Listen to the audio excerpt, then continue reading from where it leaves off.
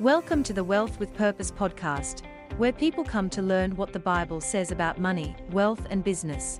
Be inspired by some of the greatest Christian thinkers and commentators from around the planet. Enjoy this episode with your host, Alex Cook.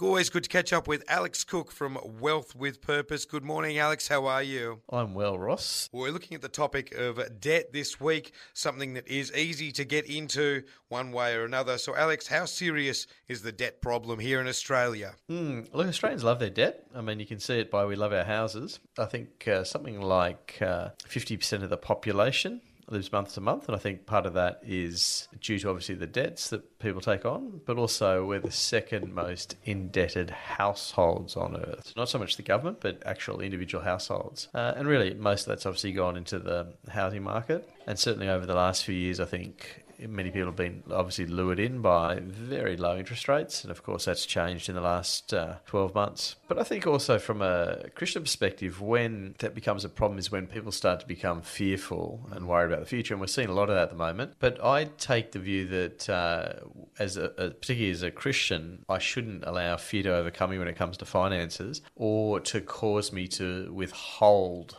You know, we have a generous God that loves us and provides for us. And we should be, we want to be Christ-like, so we should be stepping out in faith and being generous. Now, of course, we need to be pragmatic. We need to make sure we've got money for our families and emergency funds, all that kind of thing. But once those basics are satisfied, we should be saying, well, who can we bless? During these tough times, what are we going to be doing with our money and to use as a tool for doing good to bless people? And so don't withhold just because you're in debt. Some people they buy sort of this devil's lies that they'll give when they get out of debt. And that's not theologically right, but nor is it wise. I mean, I think the reality is that God is a God of abundance, a God of provision, and He will meet our needs and help us to get through. But we need to be like Him and live generously. Alex, is there a biblical view of debt? I think there absolutely is. And to me, ultimately, debt is really just a wisdom issue. There are a number of Bible passages that give us an insight into how God should suggest that we handle it. Nowhere does the Bible suggest that it's sinful. So having debt is not a sin per se, but it is a wisdom issue in terms of how much we take on, what kind of risks we're taking, and so forth. And really some of the Bible passages in relation to debt are warning messages. So the two obvious ones to me are, one is from Proverbs 22, where it says, the rich rule over the poor and the borrower is slave to the lender. So I think the risk is as rates go up that some people who've overdone it will find themselves enslaved and, they're trapped in their house, they can't refinance, etc. And then the other risk and the other warning message that the Bible gives is to not guarantee someone else's debts. If that person walks away from their debts, and, the most common one I see is parents guaranteeing their children's home loans and putting their own properties up as security. And whilst I fully get the generosity and the desire to help your kids get into the housing market, the reality is the Bible warns that that's not a good idea because you're guaranteeing somebody else's debts.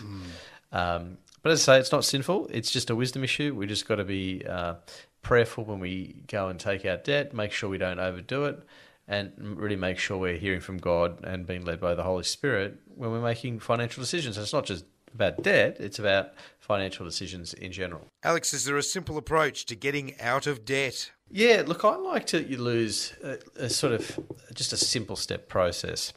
And the steps I give people are, firstly, just to make a list of your debts. So obviously the common ones, your credit card, home loan, car loans, all those kind of things. Make a list of them, put them in order of their size, but also the interest rate that you're paying on them, because that's really important. Then what we want to do is work out the order in which we're going to repay them. And so to me, you want to pay off the high interest debt first, which for most of us is usually our credit card, because the credit card interest rates, extortionate, 18, 20%. And so we want to get rid of those ones as quick as we possibly can and reduce the interest we're going to pay. So that's one of the key issues here is we want to get, not just we want to get our debt, we want to pay as little interest as possible. So list them in that order. Then what we want to do is do a budget and work out what is our surplus. In other words, how much money is left over each month that we can then use to throw against our debt. So what can we do to pay it off quicker? In other words, can you throw an extra $200 a month? Can you throw a $500? Whatever the figure is. And then I always encourage people to go into the garage and look and say, is there things here that I could sell off on Gumtree and, chip away at the debt a bit quicker, or even build up an emergency fund as well. So it's just taking a really simple step-by-step approach to paying off the debt. In other words, having a proper plan and just being deliberate and intentional about getting rid of it as quick as you can. If our listeners want to get in touch with you, Alex, to get their money matters sorted, how can they do that? So wealthwithpurpose.com is our website, and there's a wealth of resources on there for people to go through for different things, whether you prefer audio and podcast type stuff or visual. There's lots of videos and things as well. So, yeah, I encourage people to check those out and pick up some practical tips and biblical wisdom. Yeah, so go and check out wealthwithpurpose.com. Alex, thanks for your time today. Thanks, Ross. Great to be with you.